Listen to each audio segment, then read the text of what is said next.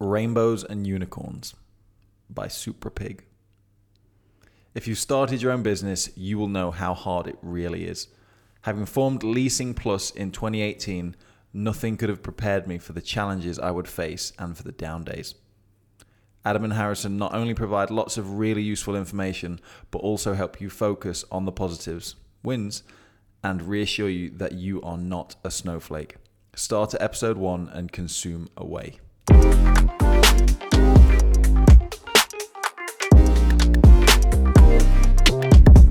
Firstly, guys, before we get into today's episode, I just want to say thank you for those of you that are taking the time to leave reviews.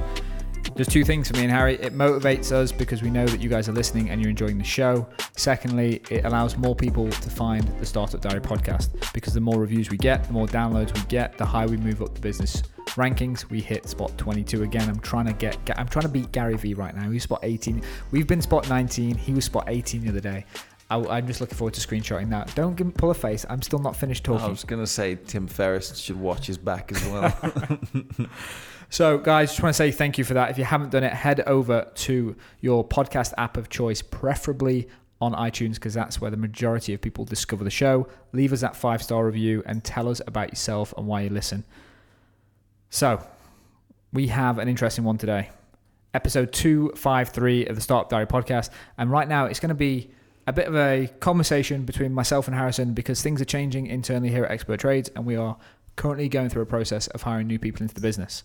Now, right now, I think it's super important that I, as founder CEO of the company, we're a 10-person team, we'll be 13 people by the end of Jan. I think it's super important that every single person goes through me still, but when there's, I want to use air quotes for this, when there's departments starting the business or when Harry's role, as the example going in today, he currently wears 2 hats and he's taken one of those hats off and given it to someone else. Harry has had a new responsibility. Like I've asked you to basically do a job specification, post it, get the inbound inquiries, and then do the first interview. So I just wanted to talk to you fairly openly because we haven't done this yet off the back of this. Is how have you found that whole process, Harry? What's happened? And let's just keep it real. Because I think people right now, the thing I want to take away is hiring's really hard. And if I start talking about it, I'll start talking about it from where I am now compared to when I tried to hire people 3 years ago. And I know that it was terrible 3 years ago. And I'm not saying it's terrible for you now, but I want to sort of tap into that, like because this is like your first hire. Do you want to go into the role that we're hiring and why before we get into it? We are hiring for a customer success role. Mm-hmm. So essentially, that's not just like the support side of things, but basically, so 30% of my time is dealing with support, but really what that role should be is a full-time position where not only are you dealing with support and helping people that are struggling, but you should be creating education pieces. You should be creating an understanding how people use the platform and then figuring out ways to help them go from point A to point Z and be professional and profitable using our platform without having to ask any questions, essentially. Like the support side of things should be a lot less because they should have all their answers and we should be giving out plenty of like education pieces or just maybe even something as simple as making the messaging that we send out crystal clear. Because like we might send something out, I'll say, oh, you can do this, but then as soon as someone sees it, it's like, yeah, but do I have to pay for that? Is that an optional extra? Like it's just this whole world of things when you're trying to introduce someone to a platform that they don't really know. And I think part of the problem right now is because it's not a core role for you, but because you had all the experience with the app and you've helped us with it, you know that better than anyone. So that's sort of stuck with you. But the truth of the matter is we need your time on other things. Like we need it on creating content for Expert Trades and creating content for clients. So yeah, and unfortunately, it doesn't get like that side of things doesn't get my full attention. And really, there should be extra time taken for something as simple as, for example, a common question keeps getting asked. Now, the logical thing is to ensure a support article that people can find and help themselves. Yep. But that takes more time than me just typing it out each time it comes in. So I'm doing a process multiple times that shouldn't need to be done. Yep. Because I've not got the time to carve out and just make a nice fully fledged support article, for example. It's exactly that. Simple Like as we're that. taking right now, it's like you're a firefighter, like you're always just trying to put out fires on and that's where it's sort of for me. And this isn't where I want to take the show, but this is the differential between a customer service role and a customer success role. Customer success role for me, when I first heard about it, I was like, that's just a startup. Like, that's like people calling whatever it is, the people at Subway, like sandwich artists. That's just like something that companies do to make it sound fancy. But when I actually started, some of them are no Picassos, I'm telling you. I've seen the sorry states of some of them sandwiches. Is there fucking meatballs in the sub, or is it just sauce? When I first heard about customer success, I just thought it was a fancy word for customer service. But it turns out customer service should actually go down over time if you've got someone that's good at customer success, because they're doing the longer term things. They're doing, I keep getting this thing here. So what's the answer? Well, it's just that we need a support article, or I actually need to speak to development because this is actually really confusing. And like that's the proactive and that's nature it, like, that someone needs to take. Success is quite a big role because it doesn't just cover support, but it basically like part of the role is basically looking into product development, basically to understand whether something's being used correctly, people even know how to use it, and just so many things like that there's a hell of a lot to actually think about. And you also need to know the ins and outs of the platform and the different, for example, for us, the different services we offer, how they integrate, and whereas customer support would just be inbound inquiry comes in, how do I answer it? Yeah, exactly. So let's get into the meat and bones of this. I asked you to sort of do this. What was the first, like, walk me through the process. What did you first struggle with? Because I know it's super hard to do this, like super hard. Where was your head at? Like from the very top in terms of like when I asked you to do it, what were you thinking? Nothing. I was thinking I have no idea what I need to put on this thing, because then when you look at other people's job descriptions, they're always like super vague, just like kind of makes you feel a bit sick. But then, jumping forward, when you realize that the reason they sound like that is because as you're trying to explain the role, it's unless you start getting into the nitty gritty of exactly what they're going to do, you need to keep it somewhat vague, just because otherwise you're going to have an essay for a job role. So from that, you did a piece of research, which was actually, I have no idea how to write a job description, and I was like, just go and read other job descriptions, just see what, because I didn't know. I just like have a look. So there's other companies out there already doing it. Have a look. So you went out, had a look, and you're like, oh, these sound a bit. On that, actually, what I ended up doing is seeing different ways in which people describe these woolly roles, as it were. So then I just thought, okay, let me just put down. Let me make bullet points of what the tasks or the job role might need to be. And then it kind of feeds back into the description itself. It's like, okay, what I'm asking for is to help someone understand the platform, and so it ended up fleshing itself out once you kind of realize the language that needs to be used, but then obviously making it specific to your position that you're looking for. It got a bit easier. So then there was a job description. And then where did you post that? Let's get into the nuts and bolts, because a lot of the listeners are in the UK. I was just told to post it on Indeed and work in startups. Yep. You know what I mean? Like what? Because it doesn't Indeed aggregate from other. I don't know. I asked Fordy actually when he was hiring for his team. He just came back with like, Indeed's the place. It's free / relatively cheap, as in you can boost stuff on there, and I think it does act like an aggregator, and it publishes to other platforms on your behalf. Yeah. So we pushed it out to 2 places. So working startups is where that's sort of the background that I had, because that's where I first found a couple of hires in the company. So regardless of where I post on there. I'm not actually sure how successful that's been. I think from Fordy's perspective, he's never had quality through there. Just from this role, from what I know, there's been probably 10%. Okay. Of applications compared to how many coming through Indeed. Maybe because people probably don't think to go to workinstartups.com or whatever the website is, because they're probably just Googling role I've got jobs. A feeling like working startups is very, very good for like very dense tech ecosystems. So if you looked at London, around the Google campus area, probably very busy, great way to hire, because I actually think it's it's advertising Google Campus as well, and then potentially in Birmingham. But now we're in sunny Tamworth. Like, it's probably not the thing that people automatically go to. So Indeed was good. So then from there, what was the process? You had applications coming in. How did you handle the applications?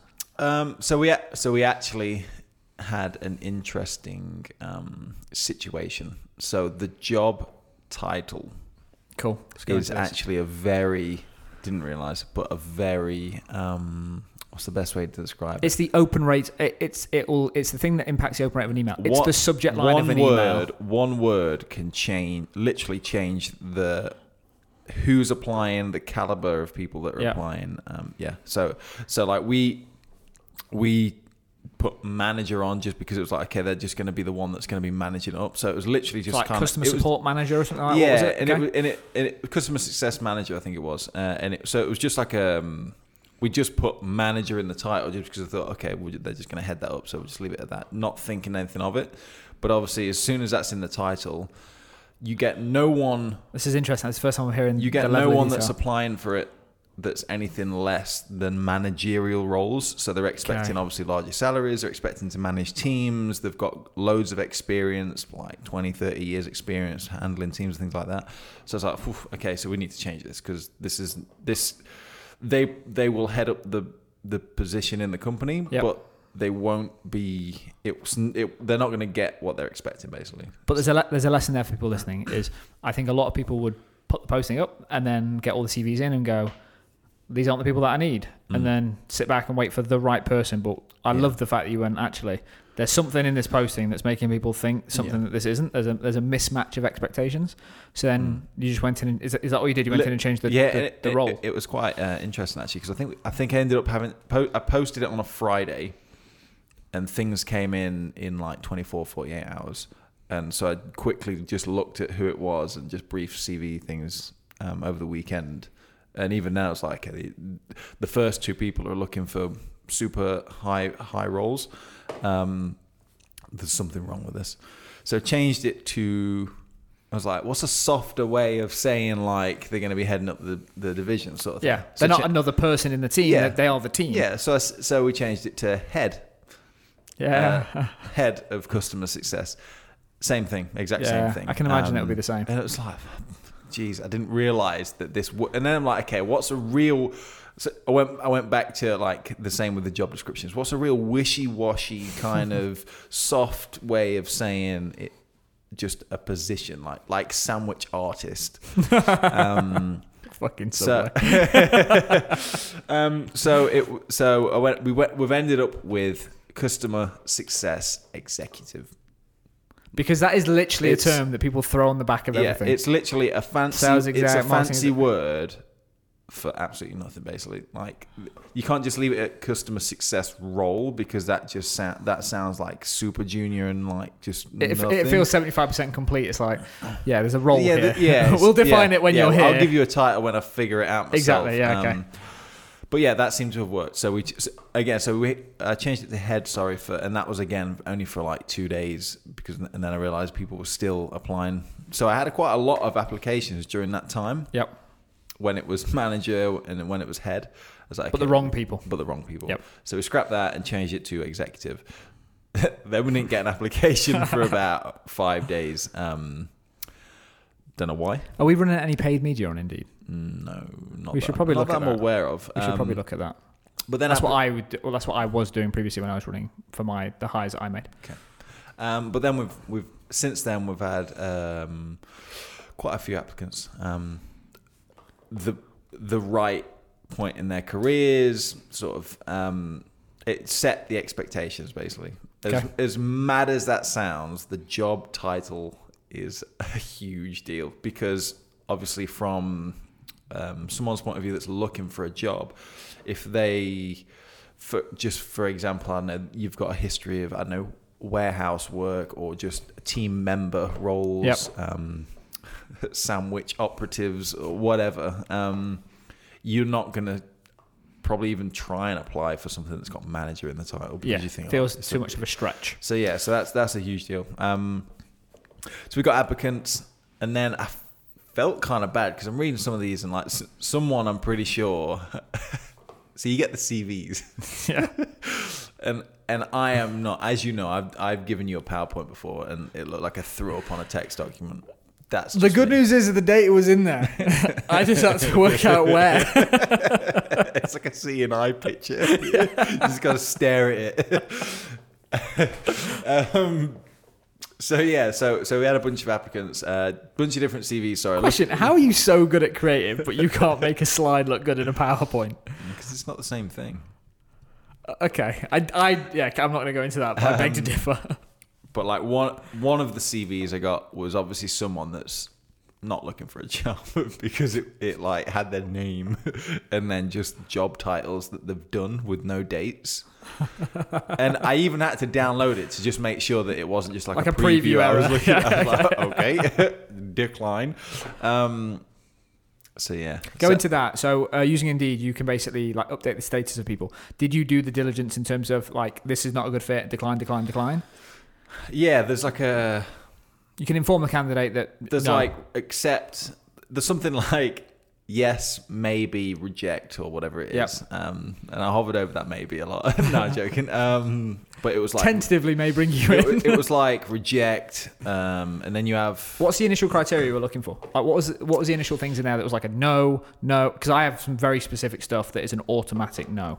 What was your? So I probably don't have anything specific like that, but it's more just I think the role that we're looking for is someone that kind of understands that we're still a young company, but there's the position they're coming in for is going to be full time, but they need to own it themselves. So we need someone that's got a bit of drive, but potentially, that has experience, is able to speak to customers, has a track record of customer service, and dealing with happy customers as well as potentially angry customers and things like that. So experience speaking to customers, but not expecting too much out the role too soon. Yep. Whether that's in the form of like a salary or just kind of what the role is, because even though we're looking for this role, I imagine it's going to be somewhat. There's 3 months of crafting the exact response. Well, to be honest, getting back to Friday's episode, and if you haven't listened to it, go and listen to that. Like this role actually will probably be the first one that when they start, they have a fixed weekly KPI. Like that's where we're moving this thing to. I have little things like when I do a job posting, and I know don't you put like reply with your favorite fish or whatever it is. And it's like the second line in. Yeah, so like when I put the job posting, I'll put something like either, and this is a hack, if you're trying to get a job at Expert Trades, read the damn posting, especially if it comes from me. So like 50 to 75% the way through the actual job description, I'll put something like, please include your favorite colour in the opening line of your cover letter. That's about it. I've never done that, but it's something like that where it's for me to go, because then have you read this? It's literally that, and then because the thing is, an A player on a CV will get a reject because they haven't read, and it's my way to and 95% of people get rejected, and it's my way because what I was doing paid ads, so I got a lot of CVs through. So I found that little hack for me was, I want to know they've read the whole thing. I want someone that's going to take this seriously. So if they've read the whole thing, they'll be like, okay, cover letter. Read. And then they'll get into their cover letter. So I'm a fan of writing cover letters to make it specific to the employer that you're going for, just to show some context compared to just spamming the send CV button on jobs. And it stops that person. And that's the person that, it's all about saving time down the funnel. It's, I don't want those people getting into my office for an interview. I'd rather just do the little things up front. That means I can just reject them. That's one of the things I do. I'm going to update the job listing then. It's an interesting one. Cool. So what happened? You got the applications in, and then you found a couple of people. What was the process when you got a couple of people through the door? I've done telephone interviews. What happened on those calls? Followed by face-to-face. The calls basically was just to, have a little bit of a chin wag, just kind of understand sort of where they are at the moment, current job, why they're looking for a new job, things like that.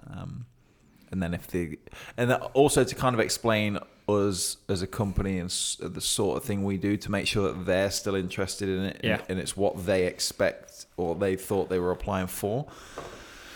Once happy with that, that's so important. What you just said is too many people think of a job interview as like, let me see if you're good enough for my company. It's both ways. It's what you do, what do you want out of your career, and let me tell you what we do to make sure there's a match. Because otherwise, you're going to get rid of them in 3 months' time. maybe because they might perform really well, but they've come in for something they weren't expecting. So eventually they're not going to be happy, and it will show its face down the line. So people, when they're listening, they need to think about this as this is a two-way thing. Like, you need to make sure it's a good fit for them and a good fit for you, not just one way. Yeah, and then they came in for a bit of a face-to-face, which is, again, just more kind of going through sort of the role in detail. What sort of questions did you ask? I've got them written down somewhere. Just like, for example, someone had not gone back to their previous job after traveling or something. And it was just like, why? And it's interesting to see what their perception is of a previous employer. It's interesting to hear what people want in a new job, because it would be different to their old job. But at the same time, if you actually think about it, sometimes people want a little bit more. Like, I think that people look at our company, and when we explain what we do on a day-to-day and what the office culture is like, we all have a good time, we work hard, it's kind of flexible, we kind of do all sorts of things, we're very busy, and it sounds awesome.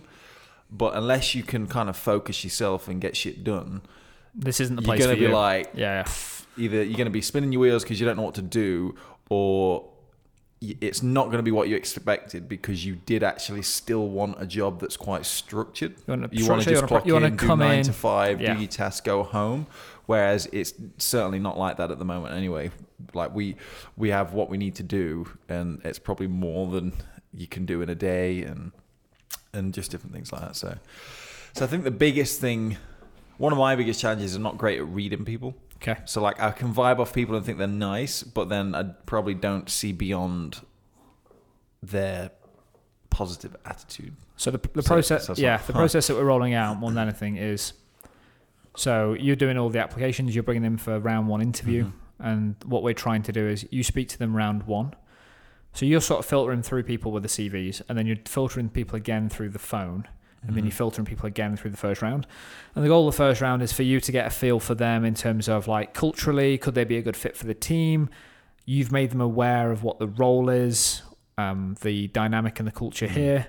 And then stage 2, we were going to set them a project, weren't we? Yep. So then we're going to set them a project, and we're going to pay them for it. I don't expect work for free. So it's sort of like a 2 to 4 hour project. And the reason that I wanted to do that was I want someone smart. The problem is right now is, for the role that you're hiring for, just being good at inbound customer service and being able to deal with angry customers, it's like that, as you said earlier, that will be 10% of the role, because if they do the rest of the role correctly, that number goes down. And in a position like that, if you've got a database of answers to common problems that customers might come at you with, then anyone can kind of fill in that role, because they just consult the handbook and then feedback the answer. We don't have a handbook.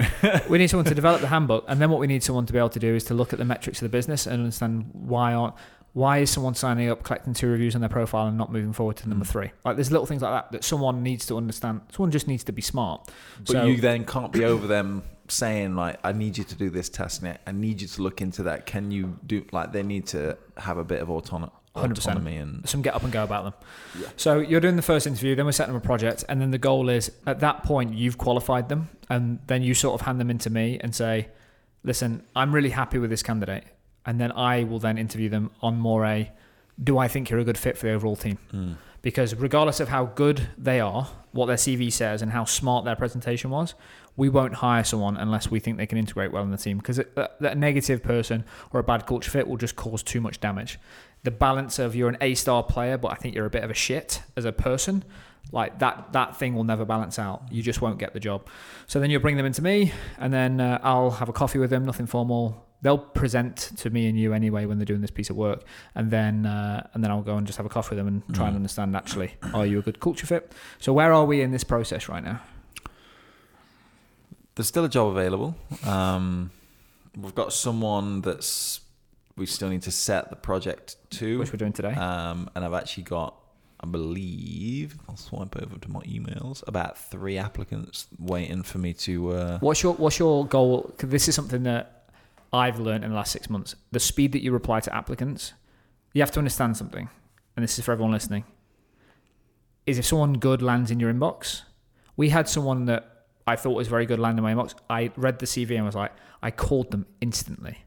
Just got your CV. It was like 4 minutes. Just got your CV. Just wanted to say thank you very much for sending it in. It looks really solid. I'll get in touch with you in the next 24 hours. Like, because good candidates go fast.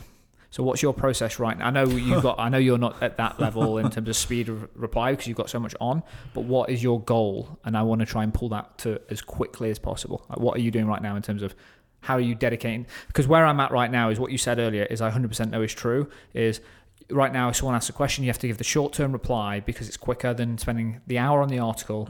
You give the 3-second answer. I see this on a macro scale, the same thing is spend the time up front now because it's gonna give you 30% of your time back. Like, what is your process now to get these people into the funnel? Just literally replying to them and giving them all.